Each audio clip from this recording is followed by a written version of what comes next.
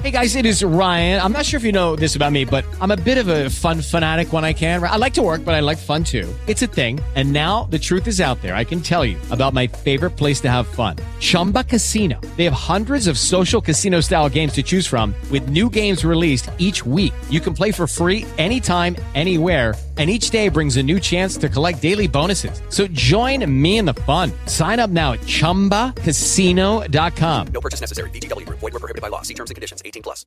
Movie Chumps, episode 35, Gladiator. Let's get after it, you bastards. Here's the trailer. The general became a slave. The slave who became a gladiator. The gladiator who defied an emperor. Only a famous death will do.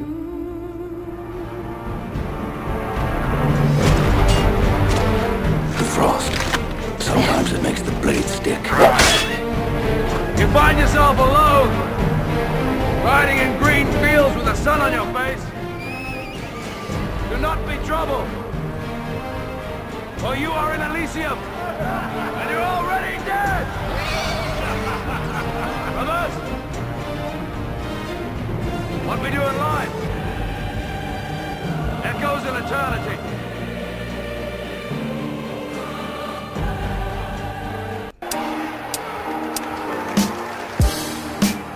I'm ready to run through a brick wall after watching this. Movie Chumps. Big episode here, folks. Episode 35, Gladiator. We got the return of the Mandalorian coming up on deck. Pumped for that, Corey. And, of course, Maximus 2024. Yeah, there you go. And the loss of icon Sean Connery, a.k.a. James Bond himself. We'll get to him in a moment. But first 5 questions as the country continues to count all the votes from Tuesday's Indeed, count the votes. election. That's right. Count every vote. We're recording this, by the way, November 4th, so a day after the election. Kind of a wild one. Did you stay up a little bit to watch some of the results come in? So it was. Listen. I'm astute enough to know that I knew that the answer was not going to be last night. I just knew it wasn't going to be. So I didn't stay up too late. Yesterday was my birthday, so I had a kind of a long day. Hey, happy 30th. Yeah, I wish. Thank you. And today's my sister's birthday, so happy birthday, Cass. Oh, my gosh. But I didn't really stay up, and I woke up in the morning, and I saw pretty much what I expected to see. So I know you're much more into it than I am, but I'm just kind of waiting things out at this point. We got to play the waiting game. But we won't get too political because I know all you guys have been dealing with enough politics. So let's get into some 5 questions. My turn this week, and we'll start with a serious one here. Okay. Is Barry Manilow still alive? And are you a Fanilo? Barry Manilow is dead. I'm pretty sure. And I'm almost 100% sure he's dead. And, I like some of his hits. I like Sweet Caroline. Just like, I don't think you really have a soul if you don't like Sweet Caroline. But other than that, not so much. I probably should have looked this up before I actually asked you the question. He's still alive. He's 77. He is still alive. Okay, I totally thought he was dead. Full name, Barry Allen Pincus. Yeah, I'd go with Manilow too, I think. Yeah. All right, question 2. You can have a front row seat to any president in history's inaugural address. Who you picking? Millard Fillmore. No, let me think. Kennedy's kind of the obvious one, right? Kennedy's kind of the obvious one. It's a little too obvious. And the Obama one was wild. I'm going to say Teddy Roosevelt. Because I think he would have put on a good show. I don't know what the circumstances were behind it, but somebody I've always admired. Yeah, ditto. And he's like kind of a swashbuckler too, so I'm sure he would have given a fiery, motivational speech up there too. Mm-hmm. All right, question 3. About how many trick-or-treaters did you get this past weekend? I think we got 3, something like that. We never get a ton, but we did. Obviously we didn't get a lot. It's interesting. We did go out trick-or-treating. And a lot of people were just having their candy out by the bowl, out by the side of their, in front of their door rather than, answering the door. One dude had a slide set up that was pretty sweet. With the candy, he was sitting, and it was cold out. He was sitting on the side, shooting the candy down to my son and who was going trick-or-treating. So it was definitely a different kind of trick-or-treating with COVID going on as well. And imagine my surprise when I woke up this morning and found out that COVID was still very much a thing and still very much going on around the world. I've been told for weeks that, November 4th was going to hit and nobody was going to talk about it anymore. So I'm pretty surprised. Yeah, I think it was like 130 cases in our county, Monroe County, over the last it's 24 hours. Not so hot. Not looking too good. Question 4. By the way, I had 0 trick-or-treaters. 0. Saturday night, 0. Wow. We went out, got a lot of candy. I feel like it was like one out of every 5 or 6 houses was clearly they were giving out candy, meaning like they had the lights on, they had a couple decorations. Right. And I feel like that's kind of the consensus from a lot of people I spoke with. What did your girls go as? Allie, my oldest, went as she wanted to go as a big chocolate chip cookie. Because her and her friend, they were both going as like cookies. I know it's kind of lame, but they looked cute in the outfit. But her costume didn't come till 2 days after Halloween. But we knew because we got a note from Amazon, but it was supposed to come 2 days before. So she was like, it's got to be something food related. So I went like to all these stores locally trying to get a chocolate chip cookie outfit. Nothing. Her backup was like a piece of pizza. So it was like one of those realistic, like big slices of pizza. So that was cool. And then my younger daughter, Julia, who's 9, went as, she kind of created herself a jellyfish, which is cool. She used like an umbrella. Nice. We got some lights to hook up and some streamers. So it was pretty cool, actually. So my son went as Mario riding Yoshi. So that was interesting because it was like, it's one of those things that you put batteries in and it blows up the Yoshi. So like he's got so he's like waddling with it. He's got like Mario blow up legs that are on the Yoshi. So and then he was putting his mustache over his mask. So that was pretty interesting. It was cute. He liked it a lot. You can't go wrong with Mario, man. Good choice. No, you can't. All right, question 4. Will Jon Favreau find a way to fit Luke Skywalker into the Mandalorian series? And I don't mean just like mention of him. Will we see him? Maybe they show sometime. Maybe they do some CGI crap like they did with Leia in Rogue One. Will they try? I feel like he's got some surprises up his sleeve and not just the obvious Boba Fett appearance. I would say in some way, shape, or form, I don't think it will be Mark Hamill. I don't think it would be Mark Hamill as de-aged. I wouldn't be surprised if they pulled a little Sebastian Stan, who to me always kind of looks like a young, looks like Mark Hamill at that age. But I think we've got some surprises in store this season and upcoming seasons, which I hear they've talking about doing possibly 5. That I think we're in store for some exciting stuff. So. I can't wait to talk about that in our final segment of the show. So we'll get more into the Mandalorian. All right, question 5, final one. If you could keep any prop from a movie, what prop are you picking? Any movie in history? Any prop from a movie. I would say that I am going to either go with the Holy Grail from Indiana Jones and the Last Crusade or the original Batman costume from 89 Batman. Michael Keaton hey, that's a good segue to our boy Sean Connery. It is indeed. Big loss, but expected. He was 90. I see some posts like, it was sad. Oh, so sad. Yeah, kind of sad, but he was 90. This wasn't something where he was 32 and he died in a car crash. And he'd been retired from the game for a while. So let's kind of celebrate his life instead of, don't give me I'm sad. So you were sitting around thinking about Sean Connery, Facebook people? Like, come on, guys. That's a long, full, well-lived life. And by all accounts, still pretty much with it, except for about maybe the last 6 months. I guess dementia kind of set in over these last couple months. So even his wife was saying that he wanted to go quietly in his sleep, which he did. So that was kind of a blessing. Yeah, so I know you and I was busting your balls recently over text messages. I know you haven't seen any of the James Bond film, unless you have in the last week. Well, here's the thing. I ordered the first 3 through my library. So that they are there and waiting for me to be picked up as of tomorrow, I believe. So I'm going to start out with the 3. I think it's Dr. No. Yep. From Russia with Love and Goldfinger. So we'll see. So how it's thing. I mean, the thing is, I never really got into Bond until I started watching the Pierce Brosnan ones with Goldeneye back in the big mid 90s. Ever since then, I've been a fan. But I still had not gotten a chance to watch the Timothy Dalton ones until I did watch them this year, which I loved. I've kind of checked in with Roger Moore's stuff occasionally, but I found it really campy and stupid. Yeah. So, now I'm kind of have a treat coming up my way because I've never been explored any of the Sean Connery James Bond films. So this will be a nice treat for me. A little post-Halloween treat and semi-trick. But here's a testament to Sean Connery's catalog is you've never seen any of his Bond films, but you've got a great history with his other films. And Connery, I mean, he's got such a great catalog here. Yes. Just running down my top 5 here, and we'll get into some. I got a top 5 too because you told me to write one up, so I wasn't going to be twisting in the wind on that. Now, real quick, my top 5 notarized, starting at 1. Last Crusade. I got, she was just terrific in there. I got Dr. No, his first Bond film at number 2. Then I got into Untouchables, him as Malone. The Rock, I loved him in there. Charming as hell, adventurous. And Highlander, one of our favorites. What's your 5 with Connery?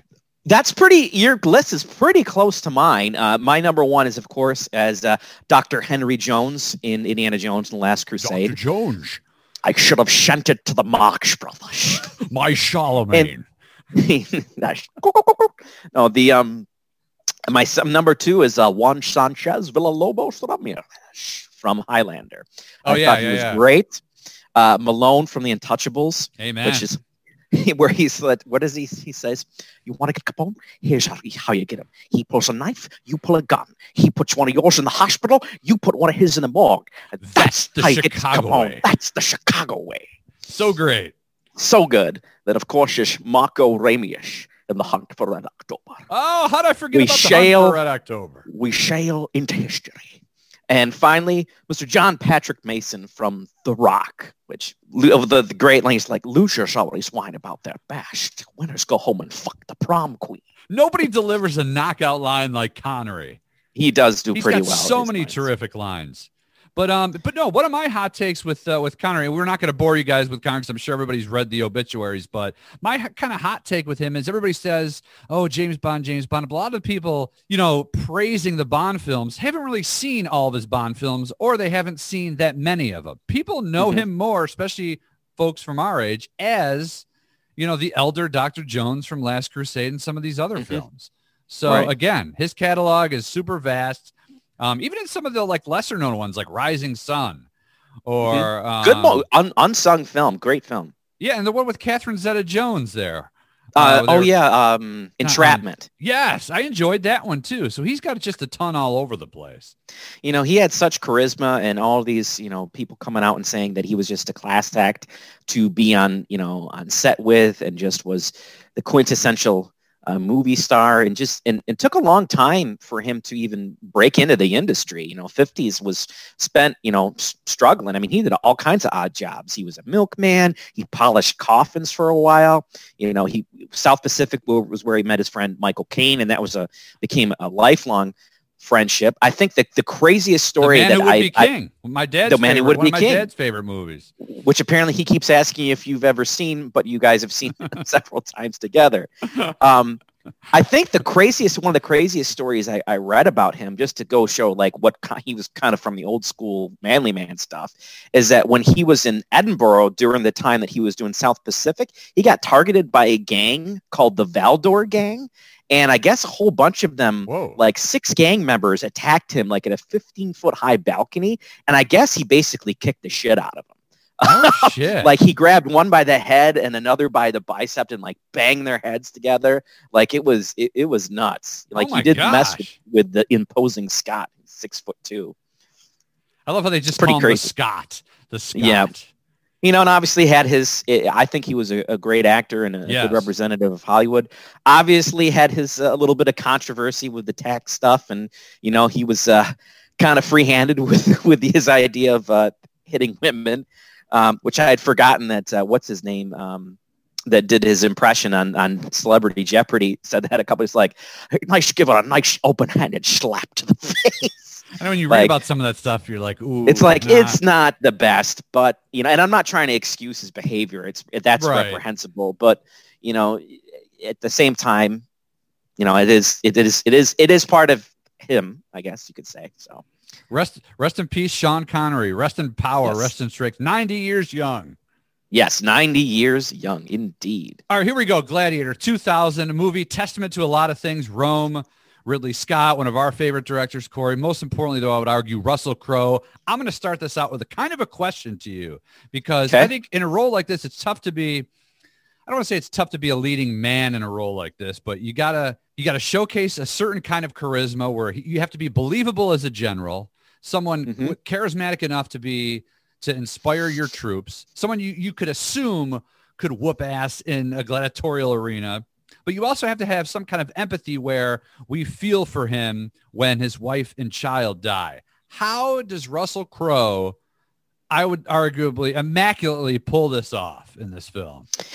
Yes, 100%. And a lot of that is a testament to him developing that character throughout the process of filming the movie, because that character, as he has said repeatedly, was not on the script when they started filming. They only had about 32 pages of script when they started filming. So some of that stuff that you see that kind of makes him a layered character, a sympathetic and empathetic character, a man of war who really, honestly, as cliche as it sounds, just wants to be a man of peace, be a farmer, and be with his wife and his son. That you can attribute that those many layers to Russell Crowe. I mean, that scene where he Marcus Aurelius, played by the great Richard Harris, says, "Let's talk as men. Tell me about your home."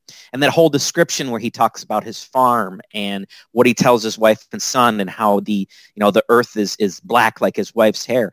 That's all Russell Crowe. He made all of that up himself. The whole strength and honor thing, he made that up himself. The whole on my signal, unleash hell. All these little things, he helped make this character come alive and breathe. And I think if you don't have those elements, those little scenes where he's praying to his wife and son, those little items, I don't think this becomes as believable, as memorable, as engaging as a character as it could have been. Something I noticed on the rewatch is they didn't try to pull any tricks. So hats off to Ridley Scott here. They didn't try to pull those like old school Hollywood tricks where they make Russell Crowe try to look like he's 6'3" and he's this towering, imposing figure. So I think Russell Crowe also does a fantastic job, and it's a kind of a Ridley Scott thing too, is that he's able to pull off this kind of, not machismo, but this old school strength, despite being, I don't know how tall he is exactly here, but I gotta say he's got to be like 5. I'm 5'11". He ain't taller than me. Yeah, he's probably like 5'9", 5'10". I don't think he's very tall. Yeah, and yet somehow, due to like the way they filmed it, and I think his movements, and this is like this. Clearly, it's the best shape he's ever been in.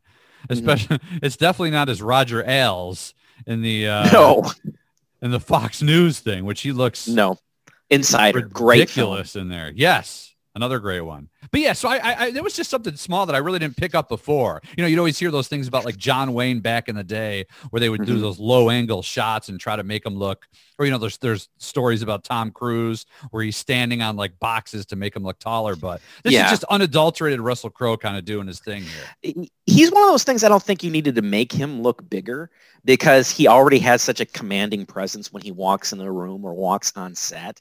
And I think it made his triumphs in the gladiatorial ring, especially against Sven, our old friend there, Sven Olafsson. I forget what his name is. Conan. From Conan, yes. He's in, his role in that. And even the guy who played, what is his name? Hagen, the Ralph Moeller is the guy's name. He's been in a lot of he was in 300 as well. He's that big, tall, strapping guy who gets, he grabs the food and pretends that he's choking and everything like that. Great character. Yeah. Sven Ole Thornson, that's his name. It actually made his accomplishments, Russell Crowe's accomplishments as Maximus, that much more impressive, because he wasn't intimidated by size or strength, because he was confident in his own warlike ability, to be honest. This is one of those roles where I remember seeing it in the theater with actually two guys who served in Iraq and Afghanistan. This is before they went over there. So seeing it with like these type of guys who were like kind of students of history was pretty cool. Like they were all they were, I mean, I was jacked up to see this. It's just from the trailer. I mean, that trailer we watched, we played at the beginning of the episode here, at the beginning of the pod, wasn't the official original trailer.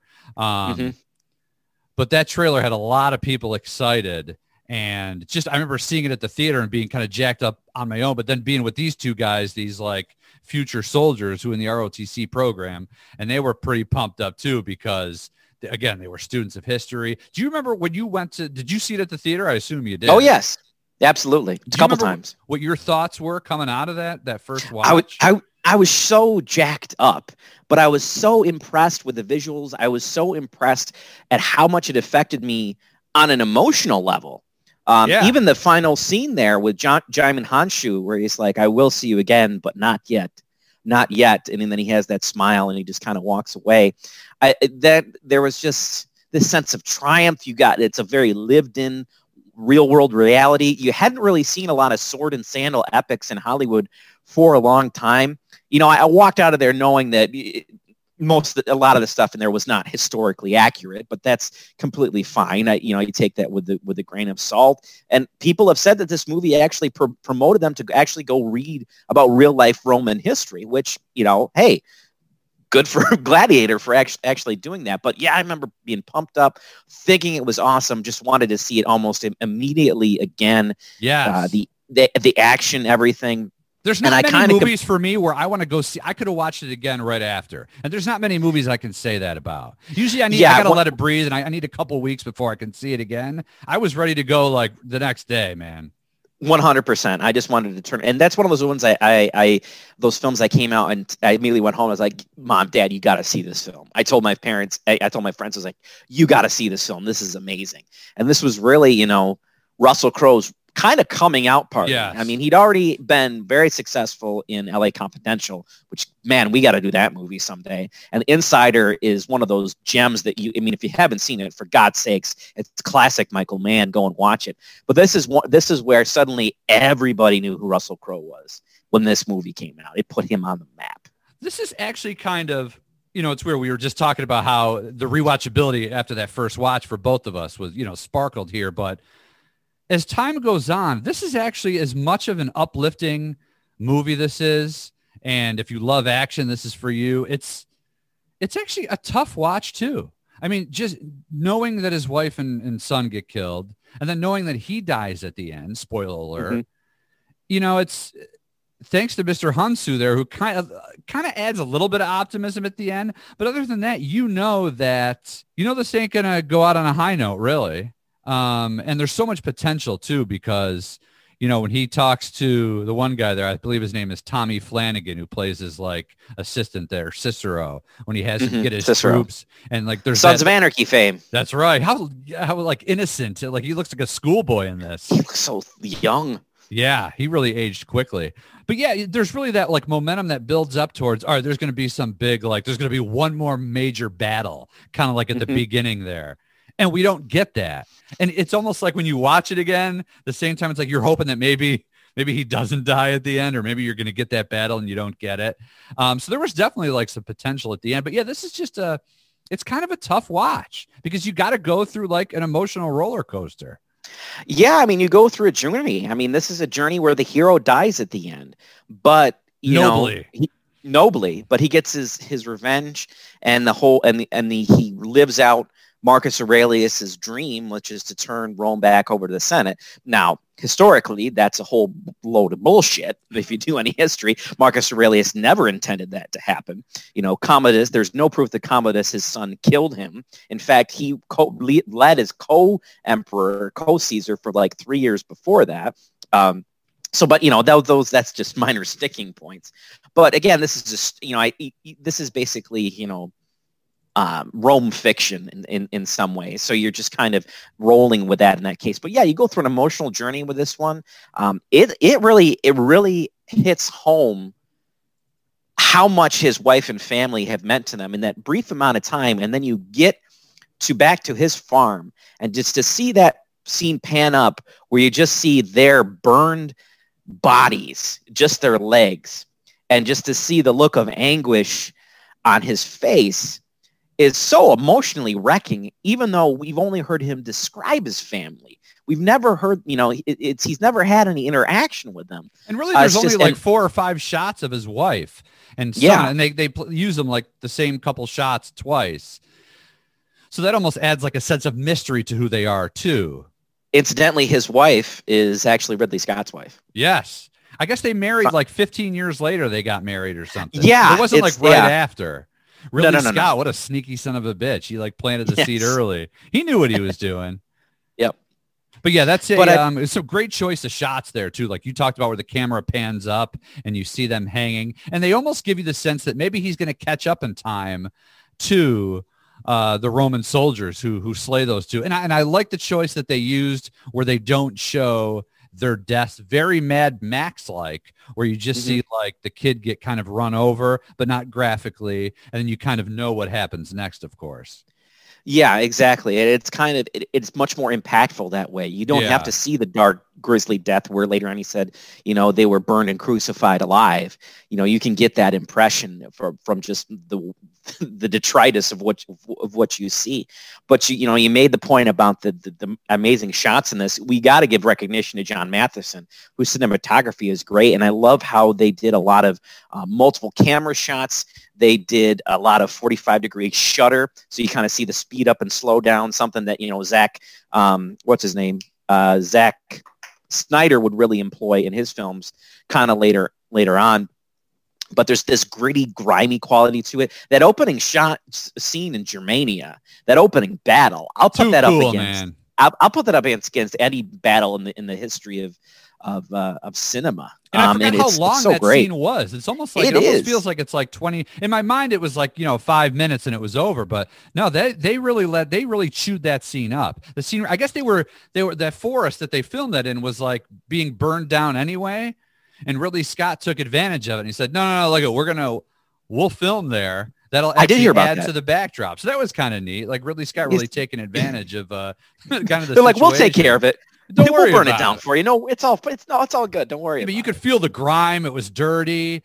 Just, the sound of the hooves from the horses and the fires, and the outfits were perfect. And there's that blue tint to the film. I love the Yes. stock of film that they use or whatever they did in terms of color grading, especially with some of those scenes. It's always like when they show Rome. It's very blue. and then or when it's yellow. like- Yeah. Yeah. Love the tones in this film. You mentioned about my reaction when I first saw the film. One of the things that I remember, the part that I remember early on seeing and going, oh, I'm in for a time here, is when you're like, where's the messenger been? He's been gone 2 hours, and you just see Russell Crowe's face, and he goes, they say no, and that rider comes up headless. That And was you're a like, cool scene. holy shit, things are, about to get crazy. And then him just saying, at my signal, unleash hell. It's so crazy. Every line of Russell Crowe's is quotable, I feel like. Every line. He doesn't have a ton of, really, it's not overloaded with dialogue here, right? No. Like Aaron Sorkin didn't write this thing, but it's just Not at all. It would be completely FYI. ridiculous if he did, right? Yeah. I would actually like to see that SNL skit. But there's so many nuances that Ridley Scott and Russell Crowe kind of build upon to give you a sense of Russell Crowe and who he is, who his character is. But we'll sprinkle in, of course, more Russell Crowe, but we got to get to Joaquin Phoenix because you talked about this being Crowe's kind of coming out party for the most part. This definitely was for Joaquin Phoenix as well. I mean, many of us remember him from movies like Space Camp or Parenthood. And of course, we know it was River Phoenix's brother. And in that sense, it almost had, I remember when this movie came out, almost thinking like there was like kind of like a Bobby Kennedy feel here where, all right, the chosen one type actor is dead. This is the little brother kind of carrying on that tradition. We saw that come out when he gave that awesome speech at the Oscars, Joaquin Phoenix, mentioning his brother. But he is just, he's a shithead in here. He's nihilistic. He's a sociopath, but he also brings so much freaking great emotion, especially when he kills his father in the camp, that you almost... You feel for him, like you see where he's coming from. And I think I love that touch in this. I do too. And you feel sorry for him is the thing Absolutely. that I can say as much as a sociopath as he is, as much as he's determined of ambition, he needs everybody to love him, especially his dad. Phoenix, here's the thing on the rewatch, and this is where I may shock you. I don't think that Joaquin Phoenix's performance is as good as I remembered it. Exactly. Because holy cow, I thought the same thing. Because here's the thing. There are some moments, which I will point out in a second, that made me go, wow, that was amazing. And there's other parts that are just like, that's a little dramatic and over the top. Yes. Like, especially when he's first with his dad and his dad tells him, you're not going to be, Caesar. He's like, basically has this, why don't you love me part that just feels very melodramatic and over the top.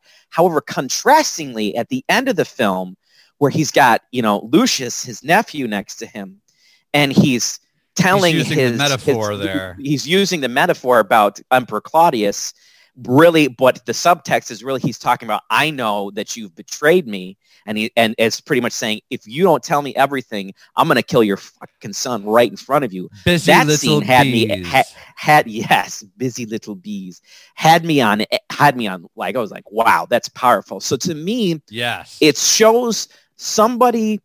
It's like rookie Derek Jeter. You see the glimmers of the greatness of what he's going to become, but he's not quite that refined actor that you get with like 2019's Joker. So exactly, he's an acting sensation. There's brilliant moments, and that scene with him and Richard Harris too was terrific. And I love how they let that scene really kind of come alive. They didn't shortchange that, because you need to kind of know that.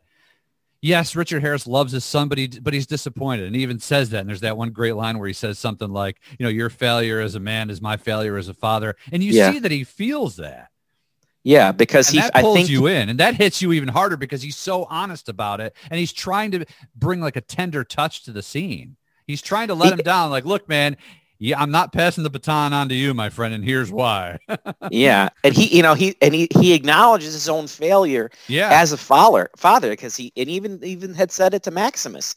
I've spent 25 years at this position. I've known 4 years of peace, and how and we fight, and he's like, what are people going to remember me by? They can remember me as the scholar, as the warlord, as the tyrant. How are they going to see me? And the fact that he's devoted so much of his life to expanding Rome has cost him the relationship with his son, and ultimately, ironically, leads to his own death. But Richard Harris, in the small part that he's in, in this film, it just absolutely kills it. He also tried out for Proximo, I guess.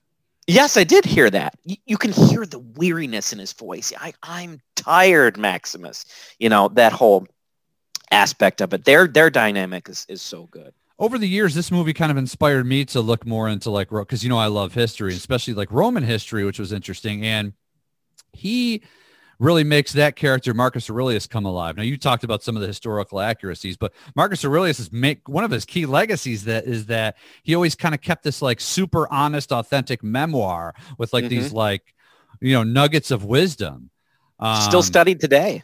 Yeah, and Ryan Holiday, I know, has written brilliantly about like some of his wisdom, some of his books that he's come out with. He's just like, he studies history, and he's, talked a lot about, like Marcus Aurelius's meditations and all this stuff. And Richard Harris, man, just like totally embodies who we think we know about Marcus Aurelius, and Commodus too.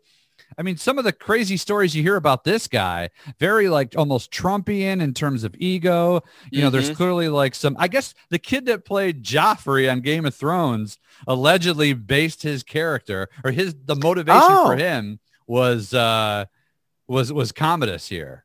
Oh, Jack Gleason. That's interesting. Yeah. That actually makes a lot of sense. Yeah. Now, clearly his character's based on Game of the book, but in terms of like how he wanted to play it was supposedly he saw what Joaquin did and said, all right, I'm going to go that route.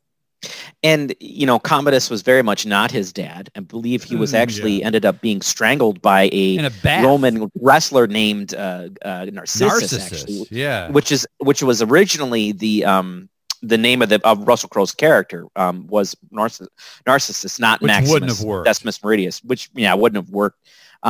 But yeah, you mentioned the whole idea, and I don't mean to get into a political thing, but yeah, he was all about if you could see the differences between the Marcus Aurelius character and the Commodus character in this movie, Marcus Aurelius saw his position and that of being a public servant, whereas Commodus saw it as his right to rule and to win, which, he said ambition was like his greatest, virtue there. But it's because it's so, I think one of the most fundamental parts of this movie that still gets me is when Marcus Aurelius says to Maximus, I'm going to turn the power over to you, so keep and trust so you can give this back to the Senate. And Maximus says, with all my heart, no. And to me, that is the quintessential type of person that should be in power. Those who do not want it are often the ones the best entrusted to lead. We're dropping a lot of wisdom on this episode. Let me rephrase that. You are dropping a lot of wisdom on this episode. Corey's showing his political colors here. No, but it's a super good point. And it's hard not to see some of the comparisons. I remember when this came out, and even like a few years later, once it started popping up on DVD and like everybody had this movie, there was clear, kind of people were drawing comparisons to, George W. Bush and, him kind of taking power and not maybe deserving it, and his father being that's kind of, to me, that's kind of a stretch, but right. But I mean, that was the thing back then, though. That was like everybody saw Bush as like this guy who, maybe didn't deserve the presidency because of the 2000 vote, which, all the stuff in Florida. And then like his father was the one who had this, impeccable life and, military career and like this all-American guy, and his brother and his son just seemed kind of the one who was riding the coat. There was that comparison then, but remember, things were hot and heated in those 2000s. Yeah. After 9/11, once a Bush, simpler time. Yeah, right. Jeez. And I'm not saying I see the comparisons. I'm just saying that was like, I remember a lot of people talking about that when anytime like Commodus got brought up or Gladiator, it's kind of like W. Bush. There was a lot of that type of well, talk. It just goes to show you how influential the movie ended up being, especially in those first couple of years. I mean, look at the great linebacker Ray Lewis. He watched that movie before every game. That was his pregame ritual as soon as it came out. He had the freaking gladiator sword over his mantle in his house. Like, because he kind of saw himself as a Maximus on the football field. That whole "what we do in life echoes in eternity." I love that line. He saw himself as a gladiator, as a general. And, there's lots of people who are like that. They'll watch a certain movie to get them hyped up before a big game. And that was him. Big Oscars for this one. Best film. Yep. Hard to freaking ignore that because this was an action. I mean, it wasn't an action film. I think that's the cheap way here. That's the bubblegum version. It's a sword and sandal epic. An epic, maybe like a drama disguised as maybe an action film. Because there's the drama here surpasses the act. I mean, there's some great action. Probably some of the best action scenes I can recall in a film, and they never overdo it. There's never a scene that's too long. Some of those fights are like only a couple of minutes. I think it's like the second fight where Maximus takes on like 5 or 6 guys alone. The famous "Are you not entertained" scene where he kind of walks out and the guys like back up a little bit, like because they know his reputation. That scene's really only like a few minutes, and then he does the whole throws the sword, up into like the Politburo area there, which, by the way, in some of those fights when they're showing like the senators, I immediately thought of the Rocky IV, where they kept cutting to, because there's a couple scenes where I think it's Derek Jacobi, is that his name? Who's a great actor. I think so. He's one of the senators there. The one who pretty much like becomes the emperor at the end. Gracchus. Yep. Gracchus. Yeah. Derek Jacobi, I believe his name is. There's a couple scenes where him and the other senators kind of like exchange glances during the fights. And I immediately kept thinking about, those like fake Gorbachev guys in Rocky IV who kind of look at each other once Drago starts getting his ass whooped. Hey, so one of the things I want to point out too is I had a lot of fun researching Oliver Reed's character who played. Holy shit, man. Proximo. So this that dude, freaking guy. Unbelievable. There's so many great, I mean, aside from Crow and Joaquin Phoenix, and I think we see eye to eye so far on everything here. Everyone else here, this is like perfectly cast. And Oliver Reed steals like almost every scene. The same with Richard Harris. But Oliver Reed is Proximo. So he dies 3 weeks before the shooting ends. So they got to work him in at the end. And I always kind of noticed that when I was younger. Like some of those scenes always seemed weird. Well, no wonder they had to like CGI his face onto like somebody else's body for just a couple scenes at the end. And it's almost like if you're not paying too much attention, you don't even notice it. And some of those scenes where he's like, he lets Maximus out of the jail and he kind of walks away. It's clearly somebody else. Yeah. Mm-hmm. But I guess he was supposed to fight Maximus at one point during the film. And then they had to like rewrite the whole script and everything. So I don't know exactly how it was supposed to end, but I know they were supposed to fight each other. Clearly Maximus would have whooped his ass, but still interesting. Well, Proxima was also the character was supposed to live. But you're right. I mean, I this is other than Oliver Reed playing Bill Sykes in Oliver in 1968. I don't remember him being in any other thing, but I've got no history with this actor either, so I'm not going to pretend like I know him before this. He's kind of like that curmudgeonly old man, though. You know, it's like that when you first introduce him, he's grabbing that guy's nutsack, and he's like, "Those giraffes you sold me, they just stand around not baiting. You sold me queer giraffes," you know. And then right out of the gate, man. But he brings so much gravitas, and he's performance. Gravitas is the best word. Yeah, and at one point he looks up and he goes, the Colosseum Spaniard. You should see it. You know, he's so into it. He's like, it rises, and you think you're the thunder god himself. You know, it's so you are like in it to win it with him in that moment. You know, but he's got that, you know, Marcus Aurelius set him free, and he's got that touch. But I love the guy his at the football games, the high school football and basketball games, and I go to a lot of high school basketball games, even still at 40 years old, just because I love the action, I love the spectacle. And I was thinking, like, you know, I've seen guys there who got like their East High jackets on, or Monroe, you know, high schools that like from the city that don't even exist anymore. They got their jackets on from like when they played in like the 60s. And it's these guys that walk in and like they love seeing people they know and they like to be seen.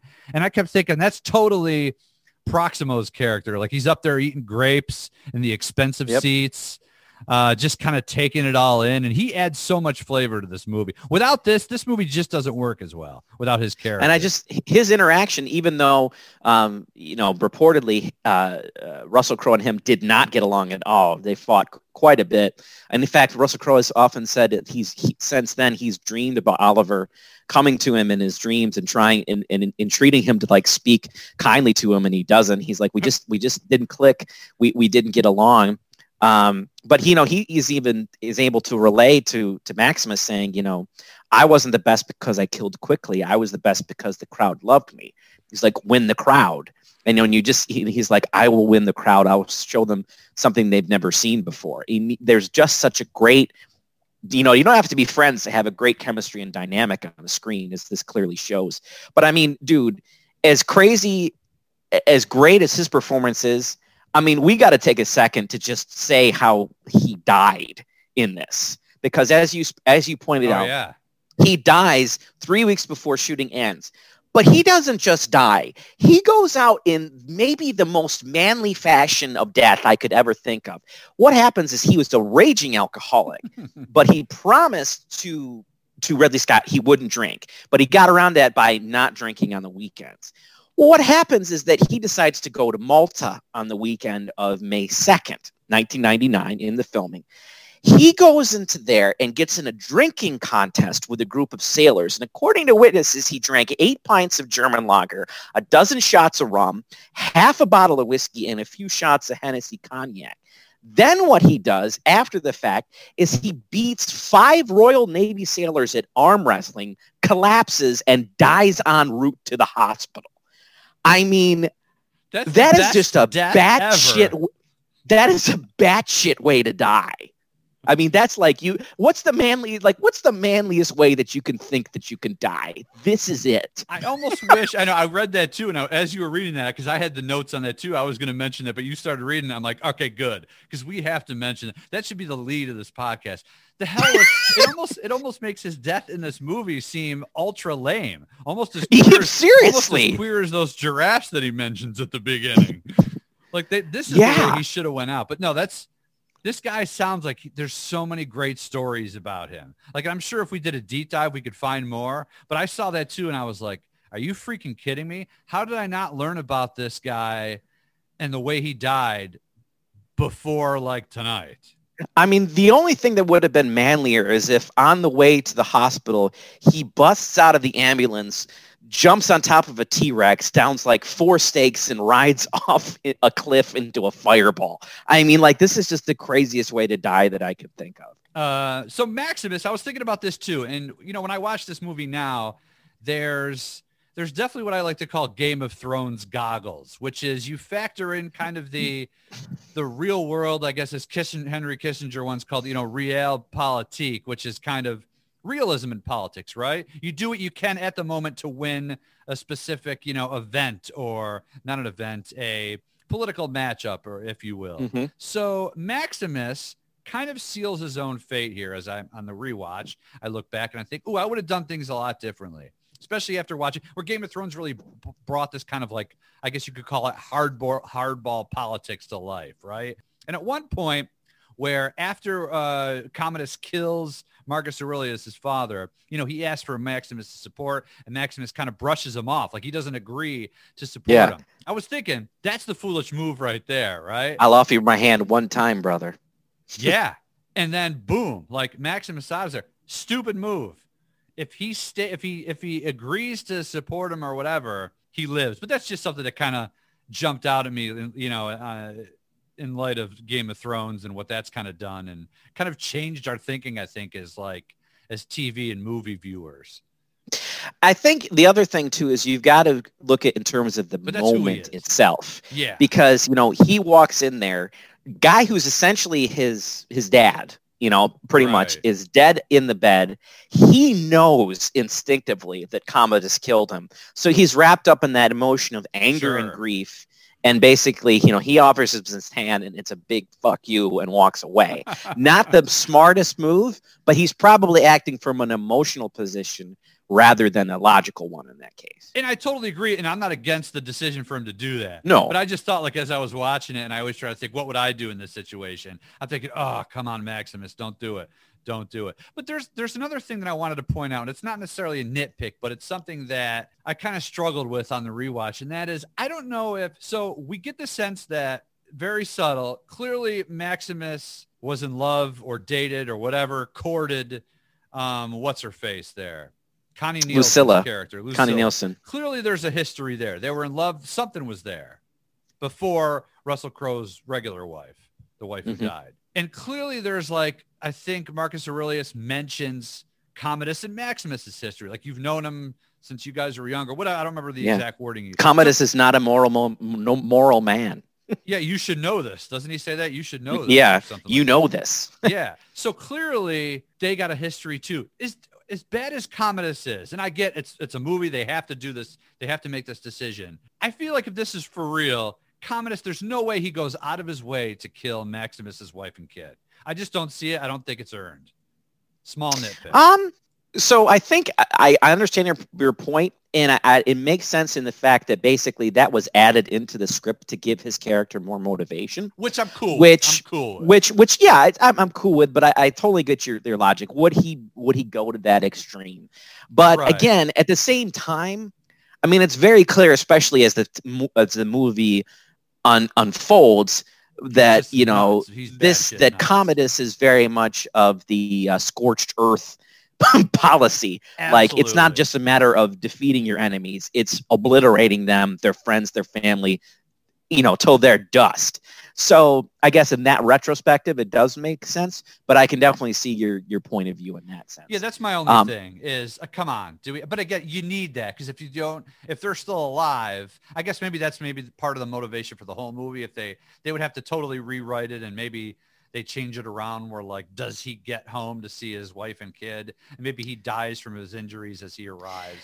So, but that was also one of my nitpicks in terms of the consistency shooting premise. His hair grew a lot from when he escapes from those soldiers to suddenly he's on the road, and his hair is much longer than it was before. So that was one thing. And he has a little slight nitpick. But you brought up something that we have not really talked about that we really need to, is how amazingly brilliant and awesome Connie Nielsen's performance is in this movie as Lucilla. She was tough in there. noble. She's regal. You don't like her at first as the viewer. Her character is sly. She's cunning. She's independent. She's smart. She's resourceful. She does what she needs to do to survive. And I think She's forgotten you know this role. everything. What'd you say? This role, I believe, out of all the headlining roles here, all the roles that the people that we quote from this movie, she's the one that kind of gets left in the dust. I don't think it's I don't think it's like a sexist thing at all. I just think for whatever reason, how good she was is often forgotten because of so many of these other big roles. Yeah, and it's not like she's getting overshadowed not by at all. by Joaquin Phoenix or Russell Crowe in the scenes that she's in with them. She holds her own.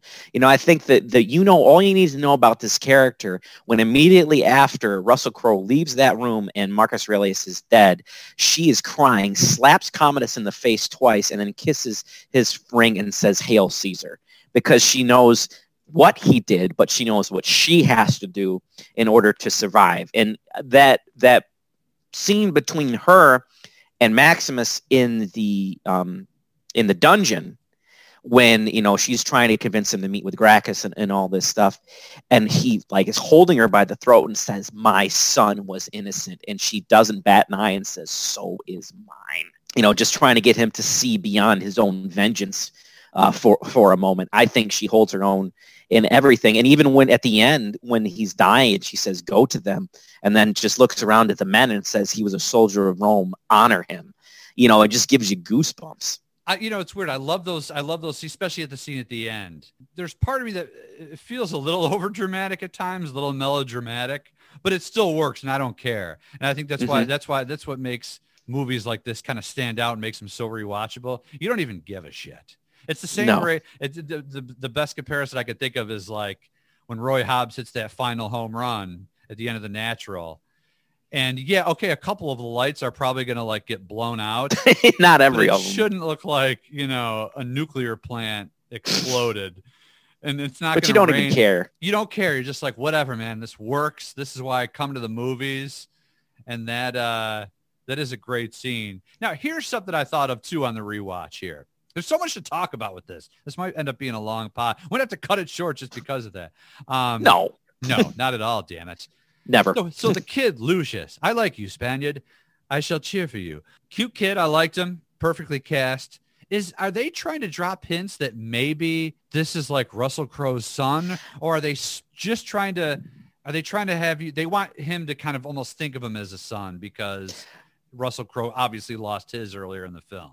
I don't know. I never really got a sense of that he was like the real baby daddy or something like that. I didn't until this time, and I wasn't sure if they were trying to sneak that in. Clearly, he said he's named after his father, Cassius, who we don't know how he died, or Lucius, excuse me. Lucius Verus, who was actually a real life person, who also did co-rule with Marcus Aurelius for a while in ancient Rome. I do like how they use the real names, some of the real names in history.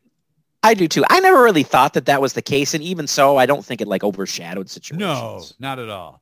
But that was just like a fun little something to point out. Let's talk about some of those action scenes. Do you have a favorite battle, Corey Cook? I think the one where he fights Titus of Gaul is pretty cool. Right. I like that one. Conan. Sven Olin Thornton. And obviously the opening scene in Germania is great, but I just love that scene where it was like the second time I think he was out, and he's out in the provinces, and he comes out and just takes out everybody in like 5 seconds. And the one where he just sticks those two swords in the guy's chest, takes him out, and then just cuts his head off. It's almost like when he leaves those swords in the guy, it's almost like a mic drop until he seriously and, goes Anakin Skywalker on the dude.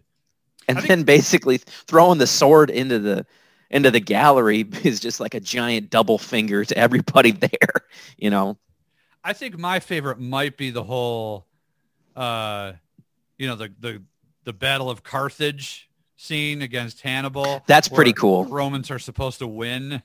Yeah. That was fun because you see, for the first time, you see him. He becomes almost General Maximus again, right? Where he's kind of like, he's got the sword. Single column. He's pointing out like where they're going. Yeah, right. Mm-hmm. Like he's calling the shots, the shot column. It actually sounded like Russell Crowe. Do that again. Single column. Single column. That's going to be my like text message alert. I'm just Hold the line. Yeah, I think I'm going with that as my favorite battle. But yeah, that opening scene that's underrated too. It's great. And we haven't even talked about Jaimin Honshu much, who plays, I think Juba, I think is his character's name in this, but he's a nice Give it little a sequel. They should have had a sequel. Which we will talk about the batshit sequel. Let's talk about that now because it's so freaking ridiculous. Before we get to that, let's give Jaimin Honshu his due though, as Juba. I mean, I thought he was a great little foil for Maximus in this movie. I thought he had some of the some great lines like, you have a great name. They have to kill your name before they kill you. And I just love that he often provides some of the comedy too, where he's like, what do you say? Are those your family? And he's like, do you believe that they hear you? And it's like, what do you say to them? This is to my boy. I tell him to keep his head down to his wife. That's none of your business. And they just kind of like share a laugh with each other. But I think he gets underrated as an actor. He's had some amazing performances in Amistad, and he's got Blood an Oscar, Diamond, doesn't he? Yes, Blood yes. Diamond. He got nominated for that, and he got nominated for Amistad as well. Oh, he didn't win for Blood Diamond? No, he didn't win for Blood Diamond. Oh, okay. But hey, nominated is just as good. Yeah, he's kind of fallen off. He was in some of the Marvel movies too, wasn't he? Yes, he was in Guardians of the Galaxy. That's and he was actually also recently in Shazam a couple years ago. Yeah, he's definitely been forgotten. But he had a run there, man, in the early 2000s, definitely. Mm-hmm. Yeah, but he has a lot of humanity too, and I love the chemistry between him, Russell Crowe, and the big bulky dude there, who almost sacrifices himself, or he does sacrifice himself during that scene where he eats the food just to make sure there's no poison in it. That was great. Those three, man. If this was this could be a TV show. I remember thinking I would watch that in a heartbeat. Couple episodes, right? That's like the first 2 episodes, and then you got those three just whooping ass across the Roman Empire. That would be fun. You mentioned Hagen, played by Ralph Mueller in this movie, but it's just goes to show how amazing Maximus can inspire people because his character is from Germania, the place where where Maximus just came from and kicked his fellow kinsman's ass, and yet he inspires this loyalty to him. Even asks, he's like, you won lots of battles in Germania? And he's like, lots of places, That's such a great answer too. Yeah. And they have that little laugh there. It's almost like kind of like the last supper. Yeah. I wanted another battle with those three in the arena one more time. That would have been nice. Again, it's a real estate thing, man. All right, let's talk about this bullshit sequel here. Jesus. By Nick Cave, who I guess is best known as he's kind of like a kooky rock star, if you will, from Australia. So maybe that's where the connection is, because Russell Crowe, right, also from Australia. Correct. Yeah, Nick Cave. I mean, you got to Google this guy. He's just kind of an odd looking, scary looking dude. But anyway, so he's the one who supposedly was approached by Russell Crowe and some of the others to rewrite, come up with a sequel where I guess Maximus is reincarnated by Roman gods. He returns to Rome to defend his son and his Christian companions, but they're traveling through time. So Maximus fights in anywhere from Vietnam War, World War II, the Crusades. Yep. Before this says, quote, before ending up working at the modern day Pentagon. Because, that's where you would expect Maximus to end up, is as a bureaucrat in the fucking Pentagon. Look, I've had some stupid ideas for sequels before. Yeah. Even in this, I kept thinking, this was such a good movie. After I saw it the first couple times, I thought, oh my God, is there room here could they squeeze out a sequel? You don't have to bring Russell Crowe back, but just give us more Rome. And I love the way they, clearly there's a ton of CGI here, but they make it work. This wasn't shot on any location in Rome. Right. And I've been to Rome, and Colosseum wasn't that big. So clearly they're having some fun here. But other than that, you just love being in this world. And I've come up with some stupid sequels before. And you have an opportunity with Mr. Honshu here. Definitely there would have been a cool sequel with him. But this stupid freaking idea of him traveling through time and fighting, as much as fun as that would have been, that would have been the ultimate shark jump. Yeah, that was just an awful idea. I mean, it's almost something like Osimo the robot from South Park would come out with, where he was constantly putting out ideas for Adam Sandler, goes to an island and falls in love with a coconut. I mean, this is just so outlandish and stupid. And Gladiator's not one of those films that even in any way, shape, or form needs to have a sequel. It's fine just on its own. Right. So, there's no reason to get sequelitis and try to go through with something like that. Sequelitis. Hey, we got to give a shout out to Hans Zimmer here, not only one of my favorite composers, and I know yours as well, but this is one of those films. I know we've kind of not debated the music at some of these movies that we've discussed over the last, 6 or 7 months, or what am I talking about, 11 months or so. But this one is 11 years. There's like 3 or 4 melodies here that like have always been in my head since this movie came out in 2000. I mean, there's the uplifting stuff. There's the action stuff. There's like the one melody that they use where there's like a woman singing. Lisa Gerrard. Just such an incredible score. Probably top 3 or 5 for me, movie scores. Yeah, it's right up there. Again, like we've talked about before, Hans Zimmer just hits triples and doubles and does whatever he wants. I have yet to hear a bad Hans Zimmer score because he puts everything. It really doesn't. It doesn't exist. It just is there's different levels of how good they are. And this is one of those, remember, I was listening to it recently, I think just within the past week. It's a great score to listen to. And it's accentuated even more by, the lovely melodies and vocalizing of Lisa Gerrard, the Australian musician who there was some excellent points where she was singing, especially like when Maximus was, carrying over into the next life and things like that. It was so haunting and beautiful. All right, friends and neighbors, it's time once again for Luke and Corey's WRL. What are we watching, reading, and listening to? But before we get into what else we're watching, we're going to take a moment to discuss something that we're going to be watching on a weekly basis and talking about in this podcast for the foreseeable future. And that, my friend, is Season 2 of The Mandalorian, dropped this past Friday, Episode 1 of Season 2. It's almost like a joke. I love this episode, by the way, and I love the whole idea of the show that Jon Favreau's in charge. He's a lifelong Star Wars fan like us. So you got to have a fan who's actually creating this. And of course, he's got so much bona fides because of freaking what he did with the Iron Man stuff. So we know Favreau.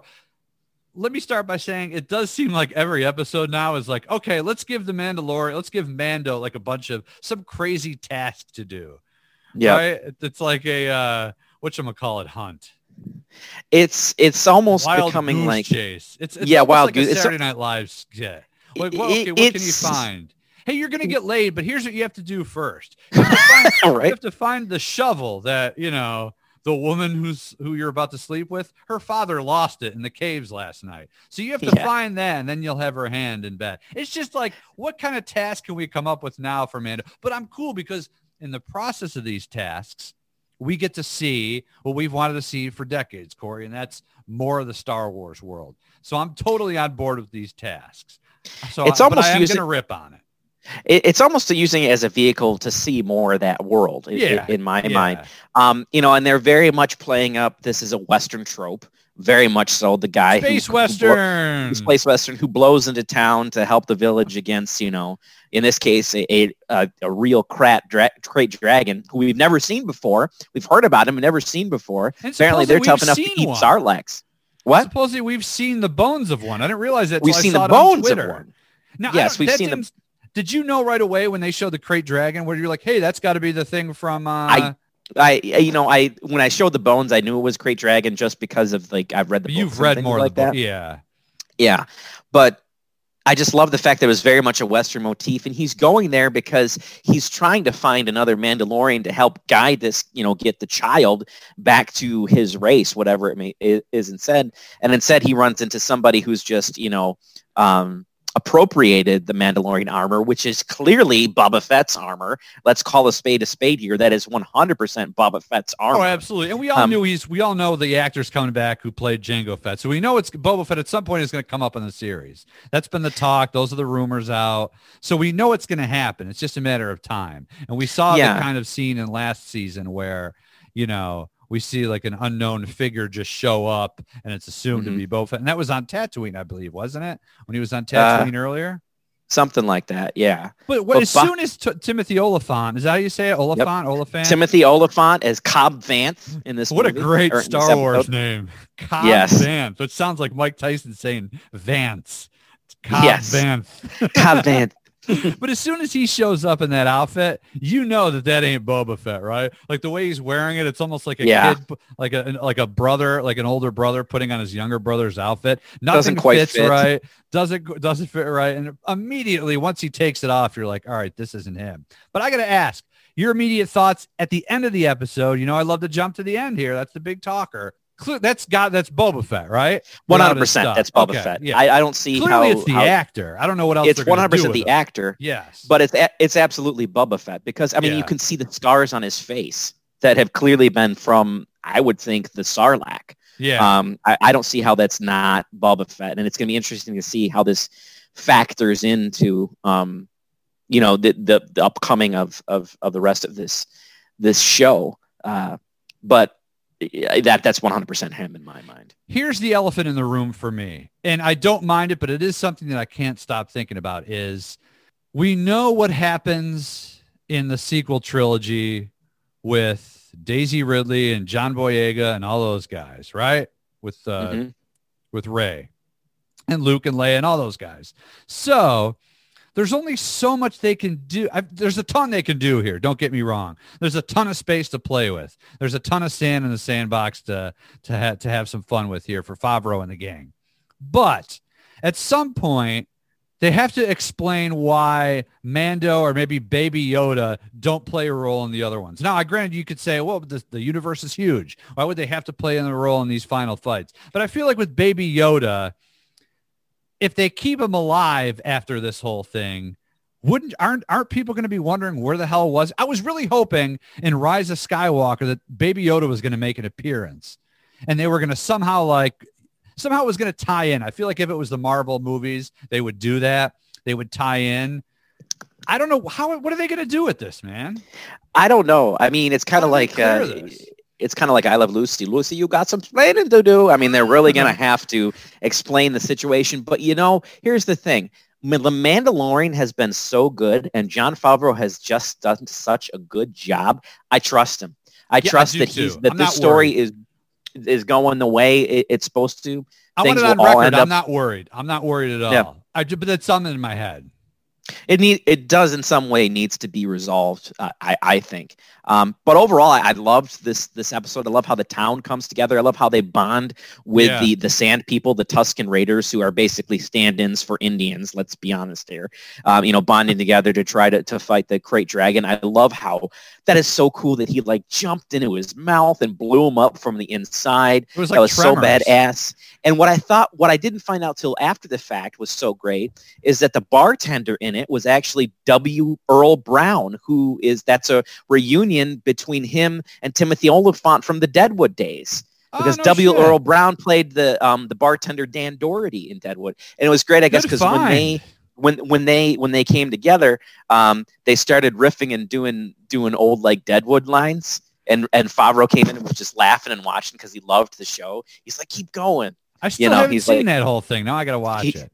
Oh, at Deadwood? Oh, you got to watch it, man. Watch the whole thing and watch the movie, too. It's great. My dad loves it. He loved it back then. He was always pimping it out when it was on HBO, and I've had some good buddies over the years at past workplaces that have said, man, you're cheating yourself by not watching it. So I'll definitely get on that train. But I'm trying to think if there was some other big things that popped out of me with the Mandalorian. I knew somebody was going to show up. I knew because I feel like it's the first episode. They got to have a big surprise, and clearly the Boba Fett appearance, or who we assume is Boba Fett, we know it's him, shows up. But I'm pumped I love Rosario Dawson, one of my favorite actresses.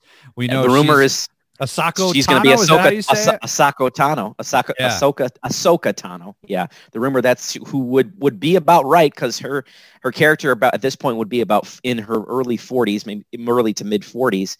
Her story is actually very cool if you ever look into it. She got some excellent lot of depth and nuance in the Clone Wars cartoon, but also into the Rebels cartoon as well. I've only So it's read kinda about cool. some of those appearances, but yeah, I've done a little digging on the backstory, and I just think it'll be neat to see kind of a Jedi in that realm again. Right? It's gonna be fun to see a lightsaber light up, and I really do think they're gonna work in going back to my 5 questions at the beginning. I really do think somehow they got to work in Skywalker or somebody from the original. Not that they have to keep doing that every freaking time a Star Wars thing comes out, but it is fun. I think they're gonna do that. So yeah, good debut. I'm excited for Friday. All right, what else are you watching, sir? 2 other things. Wait till you see the second thing I'm going to mention. One is The Sleepover, it was called. It's on Netflix. Good family film. Had a lot of fun watching that with the girls and the wife the other night. Until the cocaine showed up. Yeah, and speaking of cocaine, Uncut Gems was the other thing I watched for the first. Great segue, by the way. That worked out. So good. That movie, there's been so many jokes about it since it came out. This is the first time I watched it this past week because we got Netflix again. And I was It's like, great, oh my right? God, Uncut. Stupid me. I watched it 11:30 at night the other night. Oh, bad move, man. I'm like, this can't be as high octane as they say. I was getting anxiety. I don't get anxiety that easy. I was getting anxiety. Like the couple times I stopped and I went to the kitchen, I was like, I got to eat something. Like I got to, You got a stress eat. I got to like get a sandwich or something. I think I made myself a sandwich. This is how I eat. And the crazy, and I don't want to like say anything because I don't know if people are ready to pause the podcast for a minute, but that bonkers ending, which wasn't really bonkers at all. It was just kind of semi-abrupt. Yeah. But it worked. And just the pacing of that and the way they shot that and the way you wanted to slap the shit out of Adam Sandler for doing so many stupid Harold things Ratner, in there. Yeah. Oh my God. The Talk about brothers who created self-destructive. that. Yeah. Yeah, the super Safdie brothers. self-destructive. And yeah, shout out to those guys, man. And of course, my boy Kevin Garnett, KG from my beloved Boston Celtics. Hey, give him some more roles out there. But those are my big watches. That movie was so batshit when I watched it, and I loved it. And you're right. I have never been more anxious in a movie in a long time that I can think of. It was so anxious, especially that last, 15, 20 minutes is crazy. Where he's like, and, watching the game.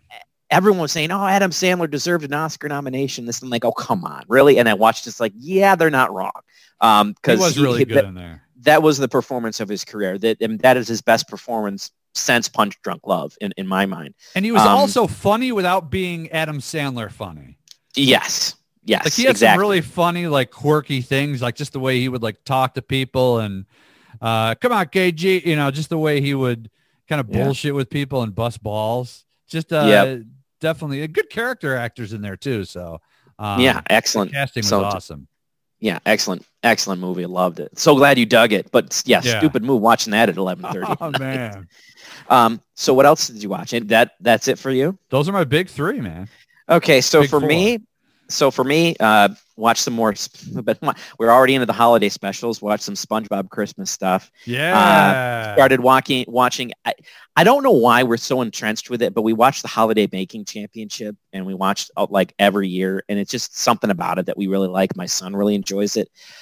But what I watched yesterday, and I texted you a little bit about this. Oh yeah. It was the most bananas thing I think I've seen in like forever. It was on ESPN2, and it was the Pogo Stick Championships. I mean, it was insane. Like they had all this different freestyles. It was so serious. First of all, it was in the middle of Pittsburgh, but it was like in the middle of the ghetto. Like there was it was just insane. It was like in a parking lot somewhere.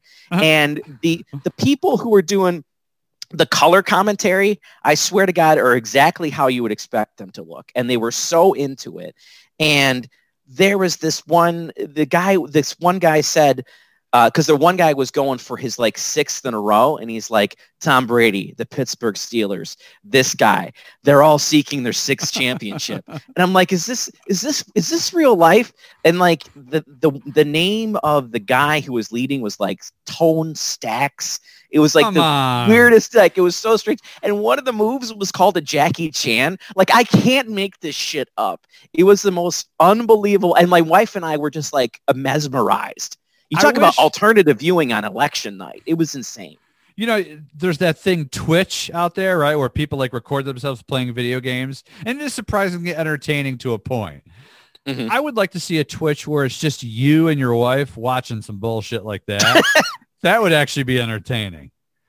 Inject that into my freaking veins, please. That would be interesting. We were mesmerized. It was so beyond. And the funny thing is they kept every once in a while they would spray in that ESPN the Ocho from like dodgeball.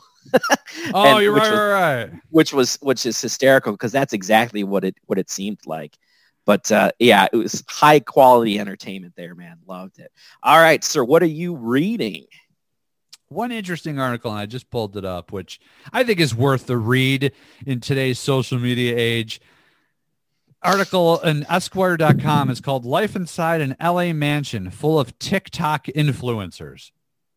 And God, that sounds like a nightmare. But man, it's such a fascinating read for how goofy these people are. And I get, look, that would be a cool, I always say that would be the awesome full-time job, just making YouTube videos. I would have a riot. I loved having I loved borrowing the camcorder from, you know, a couple of my uncles, like when I was a kid, and making stupid skits like with my buddies. Love that stuff. So that would, to a point, I enjoy it. But there's so much like nihilism and just ego involved, and it's too, everything is like so based on, you know, likes and all that stuff. But this is the subheadline of the article. I want to read you a funny quote.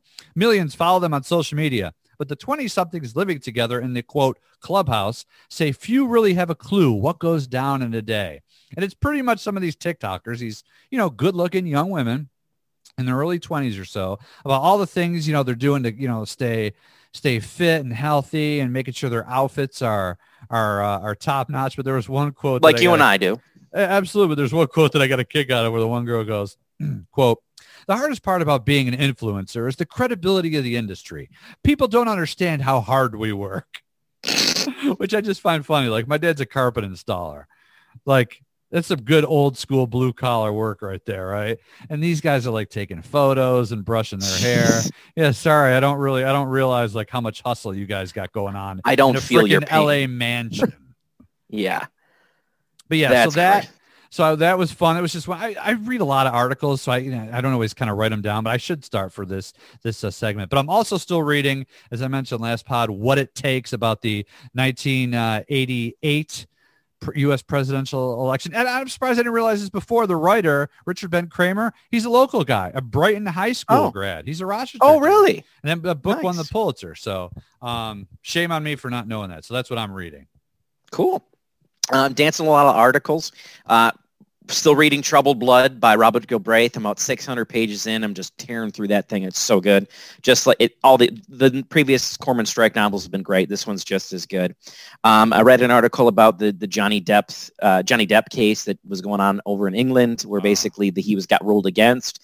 So that was kind of interesting. What a fucking shit show nightmare that and his marriage was to Amber Heard. Good God. I read a very interesting, this kind of dovetails nicely into your article that you read about TikTok billionaires, or, TikTok, millionaires in their mansions. I read a very interesting article, and I cannot remember the name of the business, but they specialize only in basically creating honeymoons for billionaires. And the insane shit that they do for these couples. Like, one of them was they had to make sure that there were 16 different type of condoms.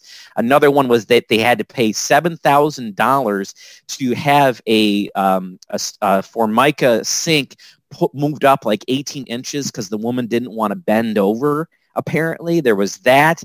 There's this other thing, like you're called the meat. There's this thing where if you're a lower member of the company, you're called the meat person, which means you actually have to follow the cuts of beef that are transferred from one area to another along the vacation, because a lot of people are kosher and whatnot. You have to be with that. Another person had to go and stay at this place because she had to go down at 5:00 every morning and get the best chairs possible for the beach. One of them actually put in a new beach because it got washed away, become a storm. It was insane, cuckoo bananas. What a business though to start that, right? Yeah. Catering to rich folk and their honeymoons. Yeah, it's insane. And the last thing I read, and I rarely get political on this show because, you know, we're a movie podcast. We don't want to go into too much, but I did feel the need to bring this up as I read an article in Reuters, which is a great news website if you ever want to go to, basically talking about how the last 4 years has really polarized American families and the damage that it's done. You know, I was just sitting there reading articles about, you know, this 21-year-old says, you know, you're no longer my mother, and they, you know, friendships have ended and, you know, relationships have ended. And listen, I get that Trump is an incredibly polarizing person, but I just could never see like just calling off my dad is a Trump supporter. Like I have another good friend that's a Trump supporter. I can't see myself cutting them out of my lives because I think there's a tendency to, you know, just automatically assume that they're all racists and homophobes and all this stuff. And I can personally tell you that that's not the case. I know these people. I think they're wrong. I think they're misguided. I don't agree with their politics, but I wouldn't cut them out of my lives, you know. And so it's an interesting thing to see that. Now, having said that, I will say this. I will say this, even though all those people I just mentioned out of my life. No, even though I know these people, and they aren't those people. They're not homophobes. They're not racists. They're not, you know, white supremacists and things like that. However, I think it would be wrong of me to not say that voting for Trump, you are voting for an amoral narcissist who's completely lacking compassion, empathy, and common human decency, and who has done multiple things that are horrible that aren't fake news. And that's not something I'm going to sugarcoat because I don't want to hurt somebody else's feelings. That's just the facts. But this whole nonsense of just cutting somebody completely out of their lives because of their political views, as batshit as Trump is, I just don't see it. You'd have to do a lot for me to do that. So I'm in the exact same boat as you. I voted for Biden yesterday. What's today? Wednesday. I voted for Biden yesterday, and I have a bunch of family members, some good friends who are Trump supporters. More so because. Not because they believe everything that he believes, but just for whatever reason, a lot of them just have different reasons for supporting him. And I've had conversations with them. It's not like, and I think almost social media, this is another case where I think social media is making it worse, is you've got people lecturing all day long on why you shouldn't vote for them. So it almost turns like the American culture now into like this almost Civil War vibe.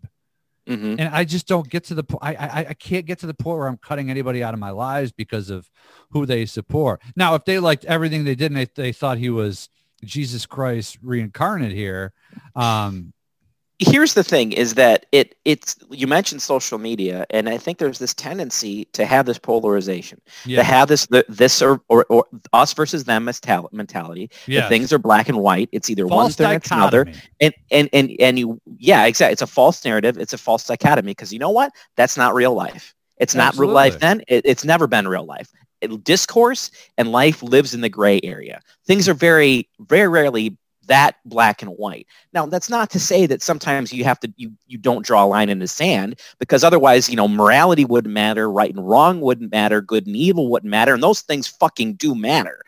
But at the same time, that's usually not how life is. You know, it's not that polarized, but we get it made out to be. So, you know, it is what it is. But that's what I'm reading. So what are you listening to? No, but in the dieharders, it's not. Some of these folks on both sides, they make it like the world's going to end if, you know, it's the end of suburbs if we know it, if Biden wins, or it's the end of the America and freedom as we know it if Trump wins again.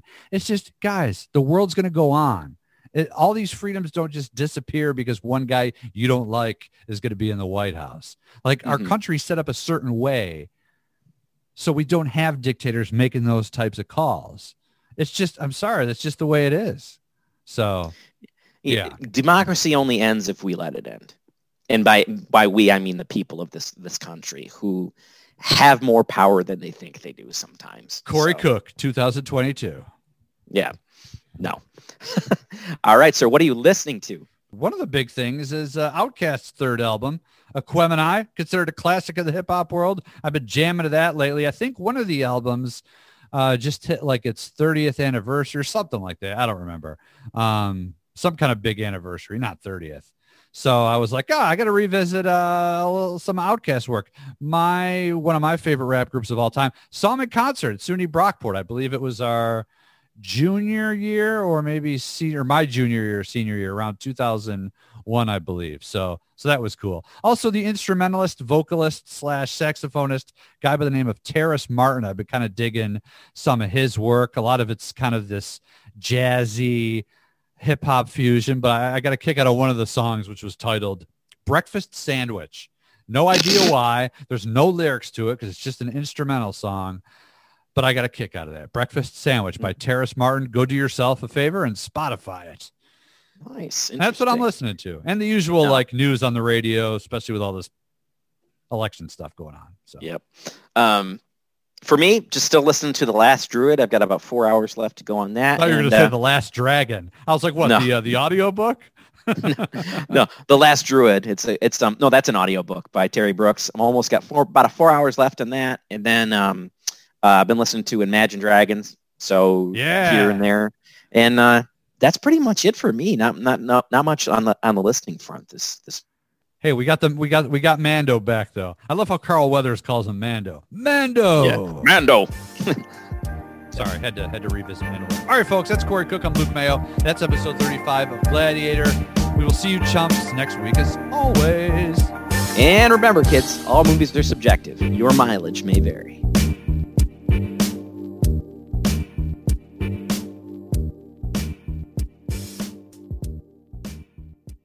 Hello, it is Ryan, and I was on a flight the other day playing one of my favorite social spin slot games on ChumbaCasino.com. I looked over at the person sitting next to me, and you know what they were doing? They were also playing Chumba Casino. Coincidence? I think not. Everybody's loving having fun with it. Chumba Casino is home to hundreds of casino-style games that you can play for free anytime, anywhere, even at 30,000 feet. So sign up now at ChumbaCasino.com to claim your free welcome bonus. That's ChumbaCasino.com and live the Chumba life. No purchase necessary. VGW Group. Void where prohibited by law. See terms and conditions. 18+.